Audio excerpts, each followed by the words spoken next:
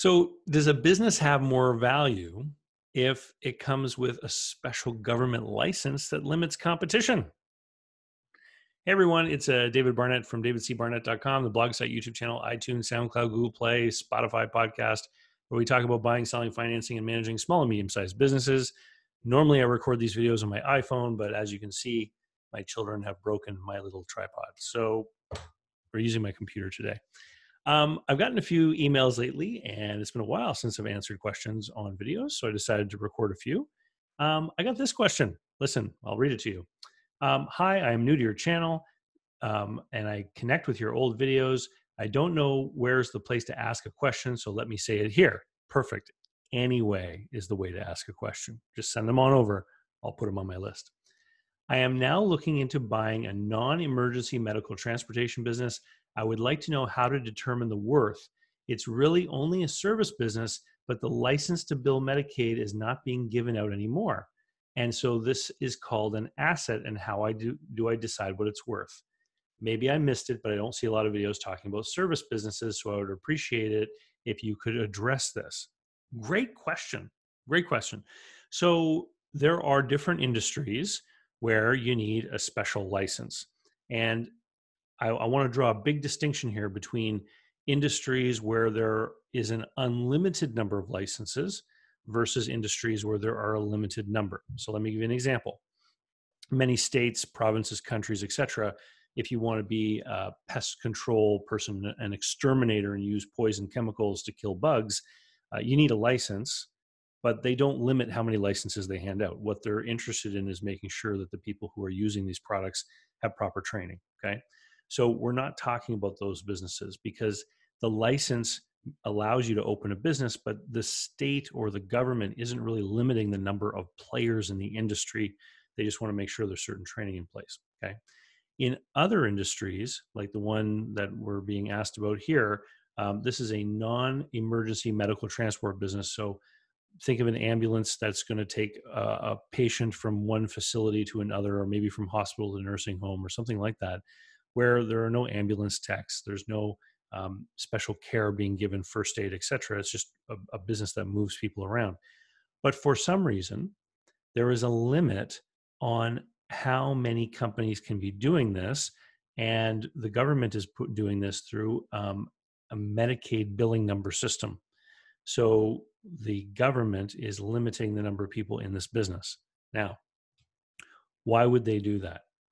And this is an important consideration if you're going to get involved in a business like this. Because if you hold a license which limits how many people can compete in an industry, and you are lucky enough to hold one, the very next question you should be asking is, why is the government giving me this special privilege? And usually there is a trade-off. Okay. So I'll give you an example. In certain parts of Canada and in the olden days of the United States, things like inner city bus lines were regulated by the government. And so the deal was that different companies like Greyhound, for example, would bid on certain routes. And this was the case with airlines as well. They would have a certain route and they would get the permission to run the bus or the airplane on that route, and other people couldn't compete with them. Now, the trade-off was that the government got to set the price of the tickets. So there was a regulation, and if the company wanted to raise the bus ticket price, they would have to go before some kind of panel and demonstrate why they needed to. The other thing was that they had to go on the scheduled time. They couldn't cancel a bus because they didn't sell enough tickets. So what the state was saying is, we want this service, it's in the public interest, but if you're going to be the one that does it, you have to run the bus on time. So even if there's just one person who holds a ticket, they can rely on your service. So it's that give and take. You get the privilege of the license, but there's something else that they want. And for other types of businesses like this non-medical transport, maybe there's not a lot of this business happening, but the government wants to make sure that a license holder is available for a certain region, and that they will commit to certain service standards, like completing a delivery within a certain time frame or something like that. It's important for you to understand why you're being given this privilege, because it really is a privilege. It means that other people cannot get into the market and compete with you. Now, What is it worth? That's a great question, because having a special license which prevents other people from competing with you, what should that allow you to do? It should allow you to earn an abnormally large profit. Because under normal free market circumstances, if one company starts to earn a lot of money, other people will observe that and say, whoa, they're earning a lot of money. We should get into that business. And then you get competition entering the market. Competitive pressures between different companies for the customers will cause prices and to be driven down and service to go up, and all those good things that normally happen in a free market when different businesses are trying to compete for your business. If those pressures are being artificially kept away by a government licensing system, then what it means is that the business that operates under that license should be able to raise prices, reduce service, reduce hours. This should result in fatter profits. It doesn't always, but it should, theoretically. Okay. And so, what is the value of that license? Well, it's hard to attach a specific number to what the license is worth. But if the business operating with such a license is able to earn a higher than normal profit, then that cash flow is going to result in a higher than normal business value. And we're still talking about a service business, maybe it has very little in the way of capital assets. And so it's still going to be valued the way a service business is valued, except the multiplier that most buyers would attach to it might be a little bit higher than a free market competitive kind of business that has to fight every day to retain its customers. So it doesn't necessarily mean that there's a very special way to put a price on a license like that. It just means that you have to figure out, why am I being given this special privilege? Because, and this is the biggest point.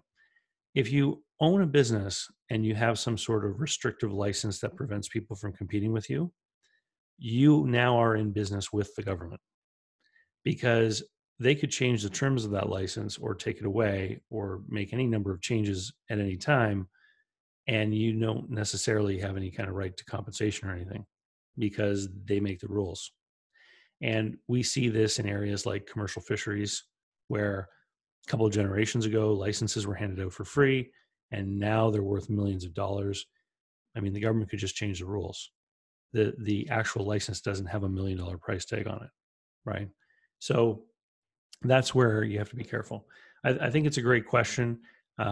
Personally, I know that there are several businesses that I've worked on, not this particular one, this non-medical transport, but there are several businesses I've helped people with where obtaining a certain government license is a critical part to making the business function. And usually it means that there's a huge amount of paperwork and other sorts of things that the government is demanding in order for somebody to keep and secure that license.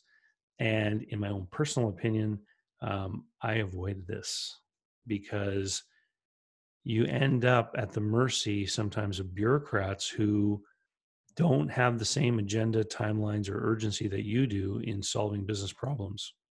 So these people that you're working with, they get paid every 2 weeks, regardless of what happens. And if you are relying on them to do something, and I'll give you an example.